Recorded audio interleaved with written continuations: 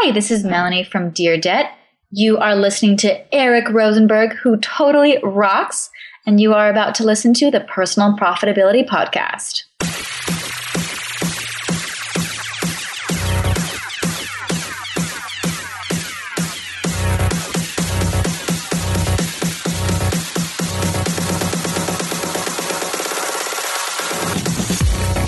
You're listening to the Personal Profitability Podcast, where you'll learn how to earn income, live better, and put your money to work for you. Here's your guide on your path to personal profitability, Eric Rosenberg. Ladies and gentlemen, boys and girls, children of all ages, welcome back to the Personal Profitability Podcast. As always, I'm your host, Eric Rosenberg.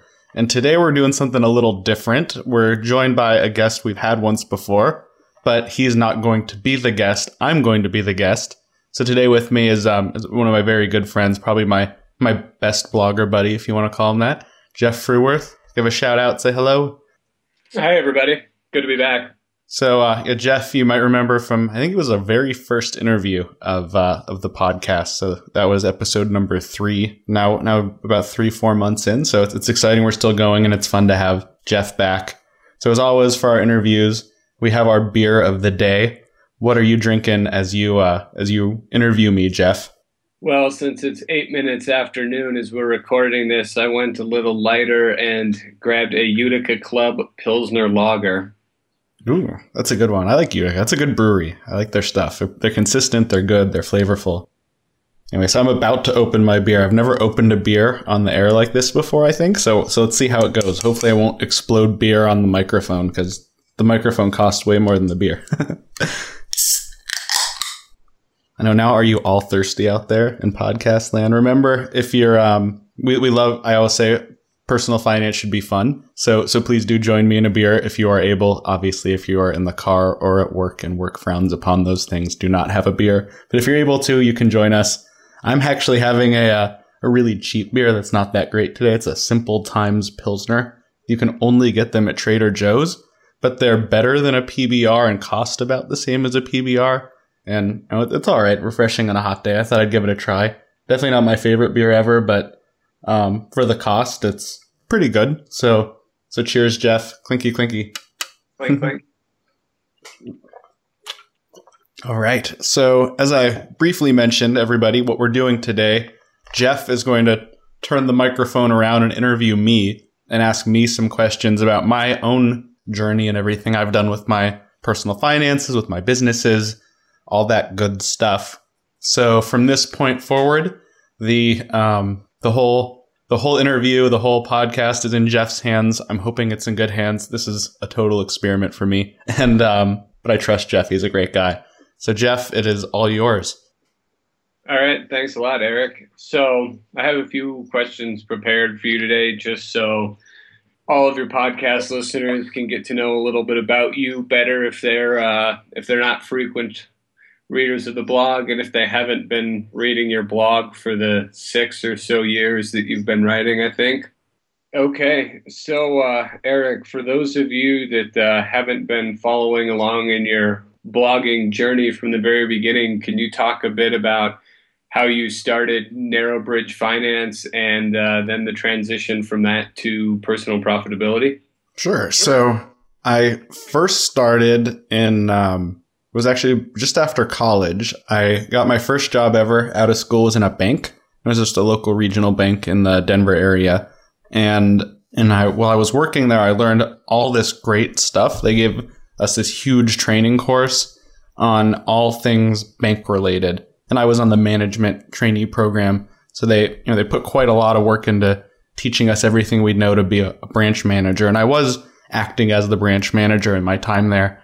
And I learned everything about how checking accounts work and savings accounts and CDs and retirement accounts and IRAs and the tax implications of all of these. And I was the person who approved mortgage loans and new credit cards, a new line of credit that came through our branch.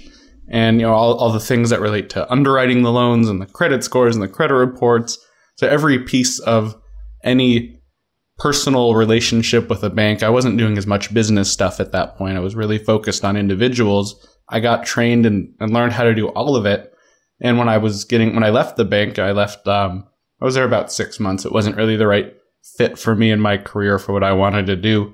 But I really enjoyed learning everything I learned and decided to start a blog about it. I'd already actually had my first blog about a year or two before. I'd started a blog about Israel and the Middle East, and I really enjoyed blogging and thought this would be an opportunity to do something a little more professional and be really helpful to people rather than just spew out my political opinions on a far-reaching region of the world.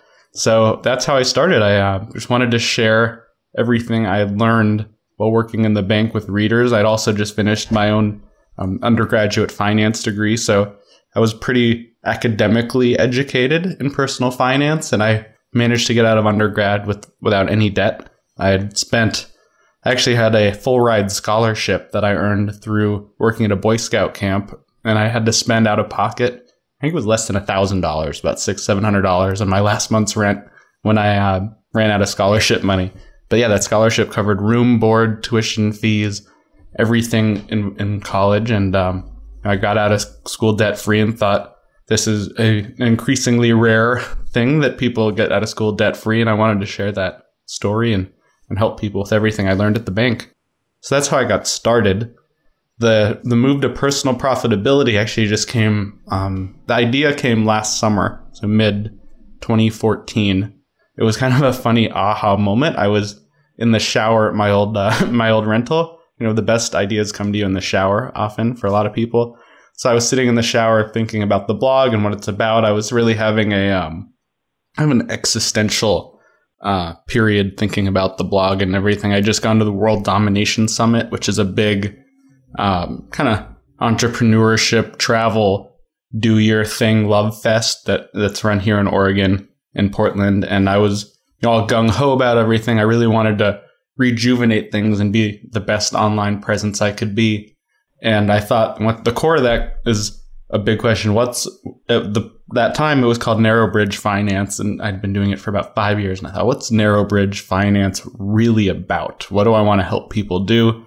I was getting kind of wandering on the direction of everything, and my posts at the time, if you look, were kind of all over the map as well. I mean, I think they were all good and helpful, but they weren't super focused on one direction. And when I was standing in the shower, I had that aha moment. I was like, oh, I know what it's about. And the words personal profitability popped into my head, and I hurried up and rinsed off and dried off and ran downstairs. And my wife was standing in the kitchen. I said to my wife, I just figured out what Narrow Bridge Finance is all about. Personal profitability. And that's the direction I went with it. And I rebranded, I relaunched the blog with a new name, personalprofitability.com instead of narrowbridge.net. So I got my own real .com like a grown-up. And I put the new design, the new homepage. I launched this podcast. I refocused the blog posts on 4 different silos, 4 different main categories about growing your wealth, paying off your debt, just things like that. And that's how I got here today. Very cool. It seems like it took you a little while to kind of get focused, but you finally made it in the end. Yeah, it only took 5 years to figure out what I was writing about. Right. Sometimes it's a little bit tougher than you'd think. Okay, so Eric, you talked a bit about being able to get through undergrad debt-free, yet there was still quite a few posts on your site about paying off student loan debt. Can you talk about how that came to be? Sure. So about a year after I graduated from undergrad, I had that time working in the bank. Actually, after that, I got a waiter job. I was a server for about 3 months. And actually, that was actually a wonderful experience. I've written a little bit about that as well. But then I got my next real job, which turned out to be the start of my real career. I got a job at a major telecom company in the finance and accounting side. And when I was looking for that job at the same time, I started applying for grad schools because I knew in the long run I wanted to get an MBA. It has a lot of pretty big career benefits. I knew in the short term, it wasn't probably going to do much for me. But where it would really help would be, 10 years down the road, if I was up for a promotion or a job at the same time as someone else, that would be the thing that would really set me apart. So, at the financial analyst, senior analyst level, maybe even manager level, there's not a huge benefit to an MBA. But from the next step from there, I knew that there would be a benefit. So I thought, it's worth it. It's worth the cost and the effort. And I decided to go for it. And I did my MBA at the University of Denver, which is a private school in Denver. And I worked full-time while going to school full-time to help pay for it. But it was still an estimated full attendance cost of $90,000, which includes room and board and whatnot. So I was going to have to pay that anyway. But $90,000 is no chunk of change, and the tuition was, I think, $67,000 for the whole program. So that was a lot of money, plus very expensive business school books. And I was going to work, and that helped pay for a big part of it. I ended up with about $40,000 in student loans that I had to take out to help pay for it. So it was not. I didn't get out free and clear like I did from undergrad. That's a lot of money for that fancy pants MBA degree. I actually have it. I'm looking at the framed certificate now. It's funny, you think about it.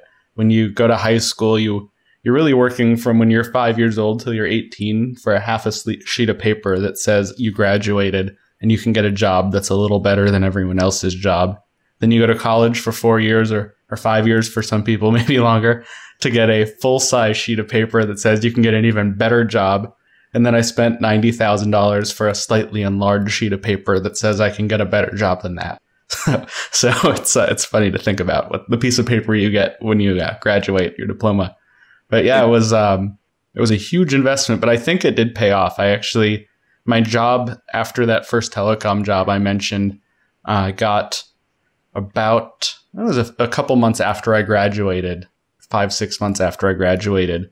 Somebody who worked at another big telecom company from my MBA program sent me a note on LinkedIn and said, hey, we have an opening on my team and we're looking for someone with finance and telecom experience. And I came to mind for him.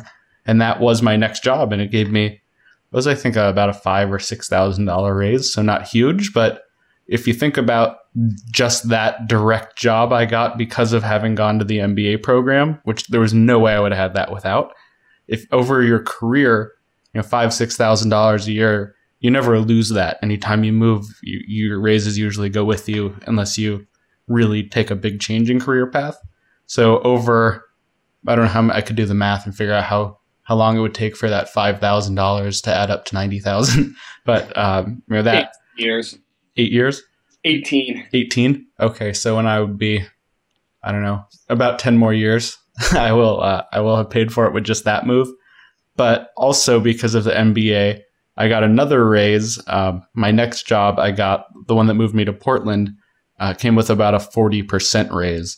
And I don't think there's any way I would have gotten that without the MBA. And that's close to my salary now. And I don't want to disclose what I make at my day job. I do disclose everything I make online totally openly, but I don't ever totally disclose my day job income. But I'll say that 40% raise, it paid for the MBA in a lot less than 18 years, or will have paid for it in a lot less than 18 years. That's pretty interesting. So you said you moved to Portland after leaving your second telecom job. Mm-hmm. What can you talk about that a bit? I mean, you were pretty well established in Denver. I know that you went to high school there and you had lived there for quite a while. You went to a university in the area, and then you also did your MBA at the University of Denver. So you seemed you were pretty well rooted in Denver. So I'm sure that picking up and moving to Portland would have been a relatively difficult proposition, or had a lot of moving parts at least. Yeah, so that was a really big move, and one of the bigger decisions I think I ever probably made in my life was that one. We moved to Denver when I was 5 years old. I actually moved on my 5th birthday from Indianapolis. That's where we'd lived before. And it was because my dad got a new job offer at a company that ended up getting bought by Sam's Club. He was a higher up person in the company, so it was a good opportunity for the family and a good move. And I started kindergarten in Denver, and my sister was born in Denver, my little sister.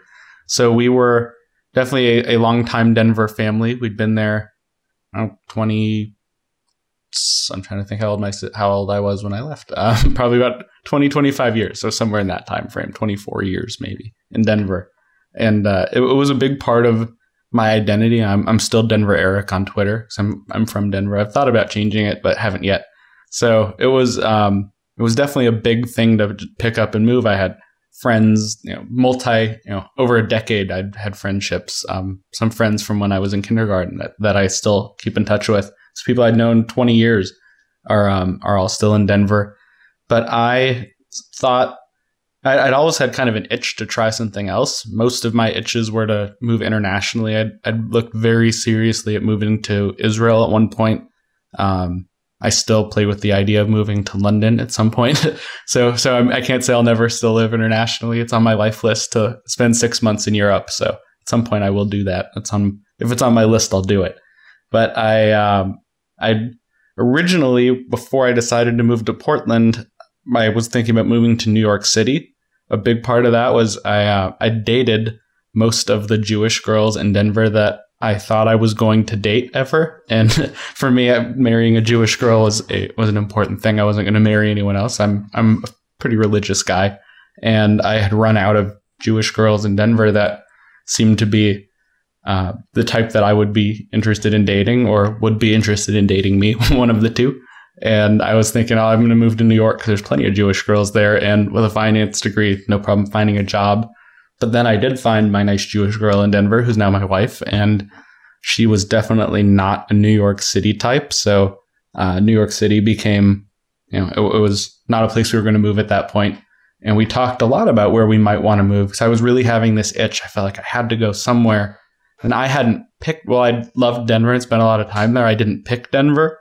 It was picked for me by my family. And I'd never really picked where I was going to live outside of Colorado. I moved to Boulder for college and a couple of times in Denver that I'd picked. But I never picked somewhere that I wanted to live just because I wanted to live there.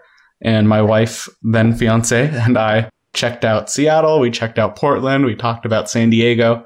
And Portland was the one that we decided was the winner, and we just picked. I found a job here. I applied online to probably 50 jobs. It was a lot of jobs.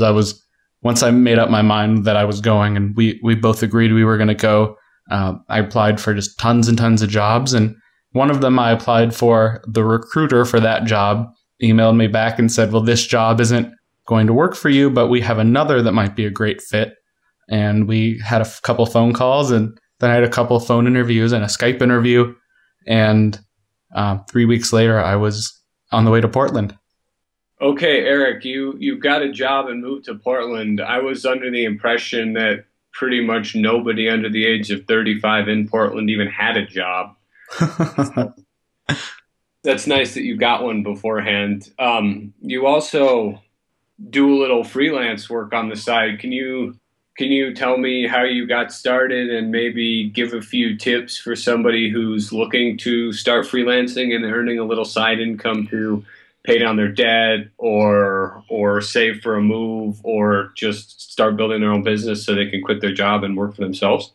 Sure. So I started freelancing kind of accidentally, but it was all related to what was then Narrowbridge Finance. I always insisted on doing all of my own web design work, even if it was stressful and frustrating, because at that point it saved me a lot of money. I wasn't making a lot of money on the blog. So I wanted to make sure the money I was making, I got to keep. I didn't want to be losing money on my online enterprises. So I just learned how to do it all myself. I became very good with WordPress and online hosting and all these other things. And I started helping out friends when they wanted to start blogs. And some of my other finance blogging friends asked for help moving blogs from one host to another, going from Blogger to WordPress. There's all sorts of maintenance things that go into blogging behind the scenes that I did so many times. It wasn't that big of a deal for me to do it. But for people who'd never done it before, it was pretty big. So I started helping friends for free initially, and then figured out maybe I'll charge a little bit for this, and a little bit, grew, and I kept raising my rates, and that's how I became an online WordPress consultant. I do quite a few designs. I just finished one actually last night for Studentnomics.com for my friend Martin. I'm always working on new designs and helping people out. And that has become a pretty good income source. For really close friends, I give a buddy discount. But for most people, I charge a decent rate for all the work I put in. It's not easy. It's not 0 hours. I'm not just taking a template and clicking deploy. There's a lot of work and thought and design that goes into it. And that is a valued skill. And I looked at what other freelancers were charging for that type of skill. And I was way under the market initially. And I raised my rates up to be more competitive with what other people are doing. So it's worth my time to invest all that time into someone's site design. And in parallel to that, also because of the blog, I became, I'd like to think, a much better writer. I wouldn't say I'm the best writer by any means, but I've improved a lot. If you go way back into my oldest posts, they're not all that great. And my newer posts, I'd like to think, are pretty good. And they're always getting better. I think we can always improve in anything we do. But the online writing also led to a freelance direction. I started writing on some other sites for small fee. It began pretty low, and that fee has grown over time. It started, I think my first freelance post I was doing were about $25 a post, which for a brand new freelancer isn't a bad rate. It's not the best rate, but it's not bad for getting started out. And I grew my rate from there quite a bit. And now I can't say what all my top rates are, but I have done posts for some clients in the $300 range. I typically do more in the $100 to $200 range, some over $200, but mostly in the $100 to $200 range. And that number is continuing to rise as my skills are more refined and my expert status is more recognized and in demand. Very cool. So for someone who would want to get started as a freelancer, what would you suggest? I mean, you kind of have two separate freelancing gigs going on. You do the WordPress technical help and design and everything related to that. And you also do blog post writing and longer feature style article writing. Which one would you recommend someone focusing on if they wanted to get started? Well, I would look at what you're good at and what you already enjoy. If you like code and the challenge of looking at PHP and CSS and HTML and putting the puzzle together and figuring out how to overcome sometimes very frustrating challenges, web design can be very lucrative. There are people who charge 10 times what I do, and they probably put more time, but not 10 times as much as I put in for each site. So that can be very lucrative. There's always people looking for websites. Every business now, no matter what, should have an online presence. It doesn't matter if you're a restaurant or a plumber or a multinational corporation. You should always have some sort of online presence that's your own website that you control. And that means there's a lot of companies out there who need your services. But you have to be willing to pitch yourself and market yourself. And that's true with any freelance job. You can't assume people will just come to you. So sometimes they do, which is always nice. I've had people just come to me. But generally, you have to get out there and hustle and apply and look for the jobs and look for the gigs and network a lot. And for website design, networking is huge, and getting your name out there and putting yourself out there. So if you're more technically inclined, that's a great way to go. If you are less technical, obviously, that's not something that will appeal to you, and writing might appeal to you a lot more. But there's a lot of other different types of freelance gigs outside of those two as well. I have my sister-in-law is building a growing graphic design business, and that is something that I have very little skills and knowledge in. I can do just enough to help people for put some of the images together on the websites that I build. But whenever I need logos or anything, I actually point even my own clients to her, because I know she'll do a much better job than I could ever do on a graphic design. She's creative and clever and fun. So she's building that business. That's something that I can't do. So really find what you're good at and what you enjoy. That is something somebody would be willing to pay money for. And you can look, one place to look for ideas is just go to Fiverr, fiverr.com. and see what people are paying $5 for. And now there's add-on gigs. You can make way more than $5 from Fiverr. But that is a place to see what people are doing online for money. You can see all the different categories of gigs. You could also look at formerly Odesk. That's where I found some of the freelancers I've hired who are more technical developers who can create custom plugins, things like that. And look, it's now called Upwork.com instead of Odesk. So it's a weird one to say, to adjust from Odesk to Upwork. But Upwork is another place to look. You can list your skills. You can see what categories people are hiring for, and take some qualification tests even to show that you are well qualified and deserving of being hired. So you can start on one of those places and just see what other people are doing, maybe even sign up yourself and list your own skills and start building up a client base. Okay, those sound like some great tips for anyone. And as usual, the most important part about any tip that you get online or off is to actually take action on the advice. Yes. So I've seen so many people just talk about what they're going to do and keep trying to learn more and more and more about being the best at it. But unless you just start, you'll never make $1. You can't sell something that's not for sale. So even if you're not totally ready yet, just dive in and give it a shot, and you can learn along the way. Because there have definitely been WordPress issues and even some writing things that have come up that I haven't known how to do, and I've had to learn, and they make me better and more valuable. But I've always been able to figure it out. All right, so let's move on to the last question I had prepared. I noticed on your site and on your podcast you talk about travel quite a bit.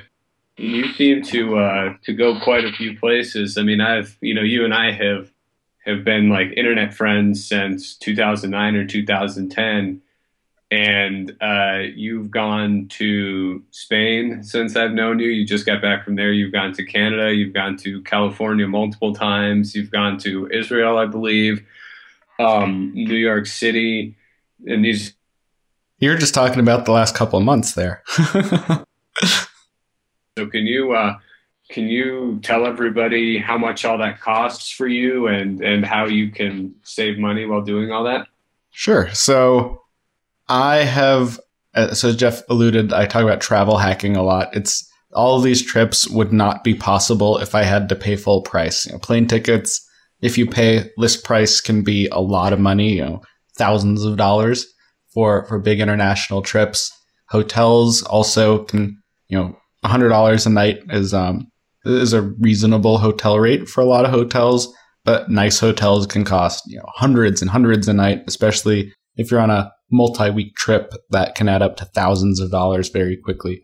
So I do what is commonly called as travel hacking. That is trying to take advantage, not illegally or breaking the rules, but within the frameworks of how the system works, try to earn and build up a huge point and mile balance as cheaply as possible to use those for then free and discounted travel around the world. And as Jeff mentioned, since I've started travel hacking, my biggest international trips have been, I think, 2 trips to Israel.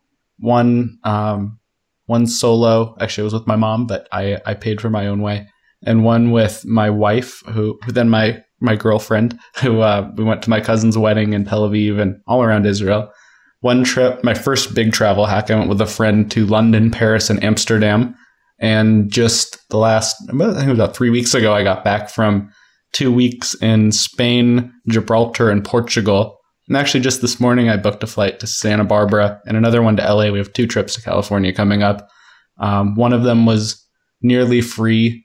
The other one for 2 of us from Portland to LA round trip was 17,000 miles and $20 out of pocket. And those 17,000 miles cost me almost nothing. So it was a $25 trip to California for our flights.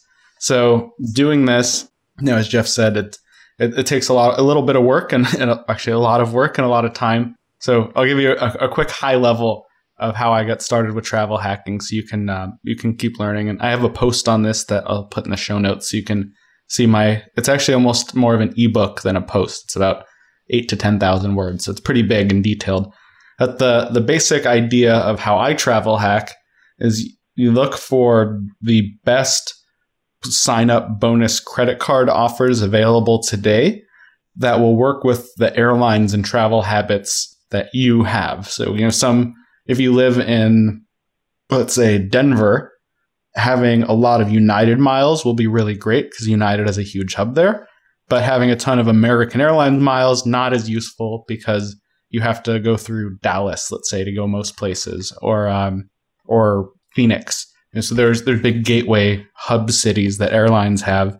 In Denver, it was really easy because we had United and Southwest and Frontier, all with major hubs and operations in Denver.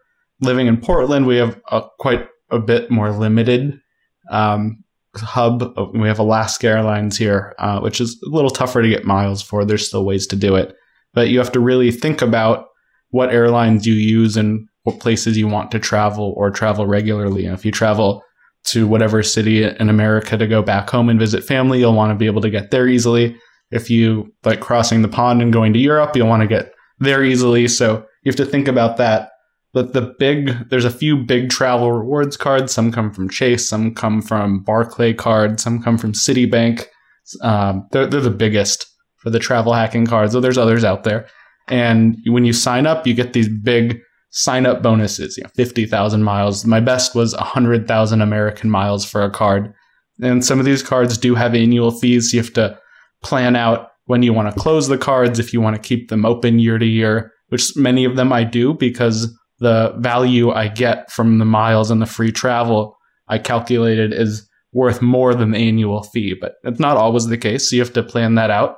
But you also, when you sign up for these cards, have to hit a minimum spend level within a certain number of months to get the big bonus. So one example, the Chase Sapphire Preferred, I think last I saw was you have to spend $3,000 within 3 months to get a 40,000 point bonus. And that's always changing. So by the time you hear this, it might be outdated. But those types of deals are very common. But sometimes if you sign up I often will sign up for multiple cards in the same day for credit reporting reasons, which I'll get into more detail about in those blog posts. But when you sign up for 3 or 4 cards in a day that have a $2,000 to $5,000 minimum spend, one of them I signed up for, I think had a $15,000 spend I had to get for the 100,000 miles. All of a sudden you have to spend $20,000 on your credit cards in 3-4 months, which is a lot more money than most of us earn, let alone could spend on credit cards.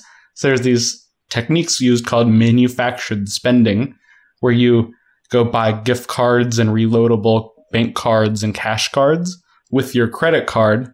So when you swipe the card, it looks like a credit card purchase, spent $500 or $1,000, but really out of pocket, you only spent $5. And you can cash out those gift cards and cash reloadable cards to pay off your credit card bill. So it's kind of a cycle and you're not really spending that money. So that's kind of the basics of how it works. There's also the other side of how you use it. Booking reward travel is not as easy because, with cash, you just click buy and it's done. With award flights, you have to find the best seats and you don't want to pay. There's discounted seats and double price seats depending on what your airline is. They're called Super Saver Awards or something like that.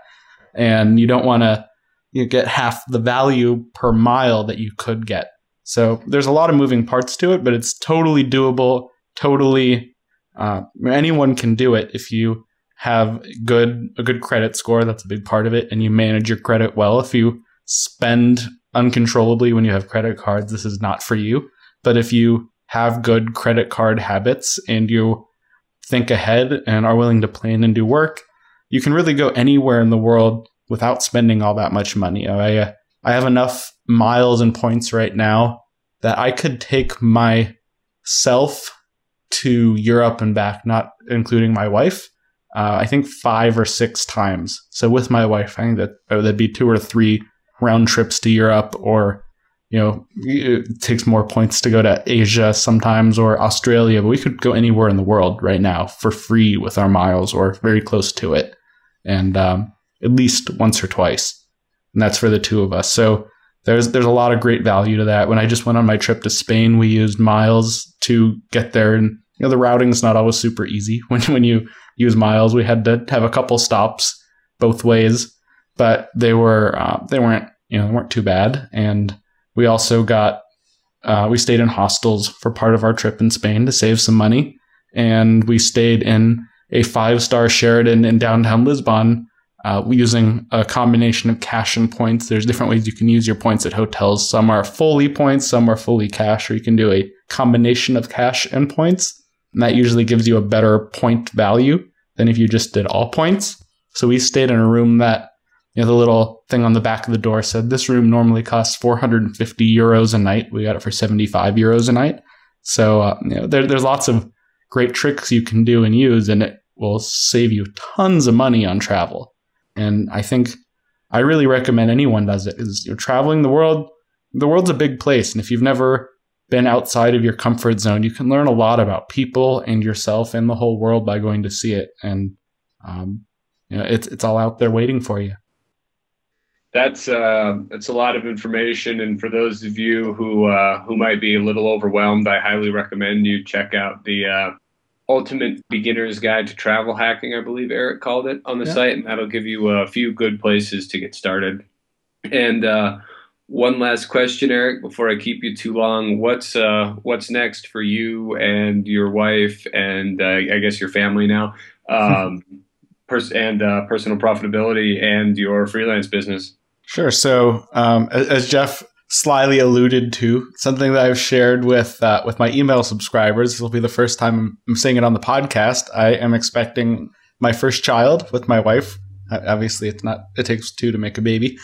So, yeah, we're expecting our first child. We don't know the gender yet. We just found out a couple months ago, and we are so excited to be new parents. This is the right time and the right step for us, and we're absolutely thrilled. So that is that's a big change. And when I've been working my full-time job and doing all my freelance stuff and my own blogs on the side, it's a lot of hours. It takes a lot of time to do all of this.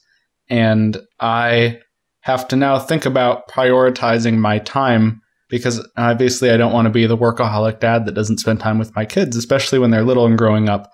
So I have brought on a new VA, a new virtual assistant, who's helping take off some of the load of repetitive tasks and things that I don't like doing as much for the blog. So she's doing some of the formatting and the scheduling of my blog posts, something that I've always done for myself. I've on and off had freelance writers writing on the site to help out as well, and they're continuing on. I have one freelance writer right now, and with him and the VA together, those are posts I hardly have to do a thing with, which is really nice. I just give them a one-time edit myself. I also actually have a VA that helps edit these podcast episodes, so you won't hear it when you're listening, but Jeff and I have had some technical issues with our connection, and the VA that I have will edit all of those out and make it a nice, good experience for you. And that's time that I'm now saving for spending with my family and preparing to spend with my family. So next big steps, I'm keeping going with all the things that I'm doing and enjoying. I have been scaling back a little bit on my web design work because that's pretty time intensive for the ROI that I get out of it. And I'm refocusing some of my efforts on my best clients for both web design and freelance writing. And I'm starting a new venture also on the side with this time I found a partner, and you can go see the site. If you're looking at it as this is being recorded, you're just going to get a landing page with an email form, but the website behind it will be opening up in the coming weeks. It's called Moneymola, which is at MONEYMOLA.com. And the idea is it's a site to help people who lend money to family and friends better manage that. So it'll let you use auto pay and the same type of loan amortization tools that you get when you get a loan from a bank, except you don't have to go through a bank. So if you're loaning $500 to a cousin, or if you're the rich uncle who people come to for money, you can track all these loans now. Whether it's to a family or friend, you can manage all that together. And we'll see how that goes. We're not live yet, but we're going to be starting at the end of June. Hopefully, we'll start our alpha testing. So I'll be calling up friends like Jeff to test it out, see how it works. In July, we'll start adding the auto pay and ACH features so people can pay each other through our website. And hopefully in August or September timeframe, before FinCon comes up and we're all together with my finance blogger friends, we want to have the whole site ready to go and up and live. So if we're on schedule, within a couple months, I'll also be a tech web entrepreneur. That's quite a bit of things you got on your plate, Eric. Well, I keep busy, and I still find time to have a beer and go ride my bike from time to time. So, cheers. All right. Well, thanks for giving me the opportunity to lead your podcast and sitting down with me to help your readers get to know a little bit more about you. Yeah, so thank you. Well, everyone knows how to find me. I'm at personalprofitability.com, or hopefully you are subscribed to the podcast at you can find it on iTunes or Stitcher. And if you have a moment to leave a rating, hopefully you'll leave a good one. I'd really appreciate it. It helps me a lot. If you want to know more about Jeff, you can find him at sustainablelifeblog.com. He's also on Twitter and Facebook and everywhere else. Is there anything else you want people to know how to find you, Jeff? No, those are the best places to find me online. Great. So yeah, head to sustainablelifeblog.com and you can find Jeff. He's doing lots of projects too. We talked, as I mentioned, I think it was episode 3. So you can go back and listen to my interview of Jeff with what he's doing. He's doing some SEO work, which is really great, helping out other bloggers and website owners to improve their websites. He has his own blog and his own baby who he just had. How old's your daughter now? A year and a half? 15 months. 15 months? Yes, and I've been lucky enough to meet his daughter. She's totally adorable. So I'll be joining Jeff in the path to fatherhood, and he's a great guy. Lives in Wyoming, does some very cool stuff. So please do give him a visit and check out the show notes this will be at personalprofitability.com. You can click on the little podcast logo on the homepage there at the bottom, and that will take you to a list of all the podcast episodes, or you can check it out on iTunes. So thank you, everybody, so much for listening. It really means a lot that you took the time to hang out with us today, and I hope you find it helpful and useful. If you have any questions, you can always shoot me an email, eric@personalprofitability.com. And until next time, my friends, stay profitable.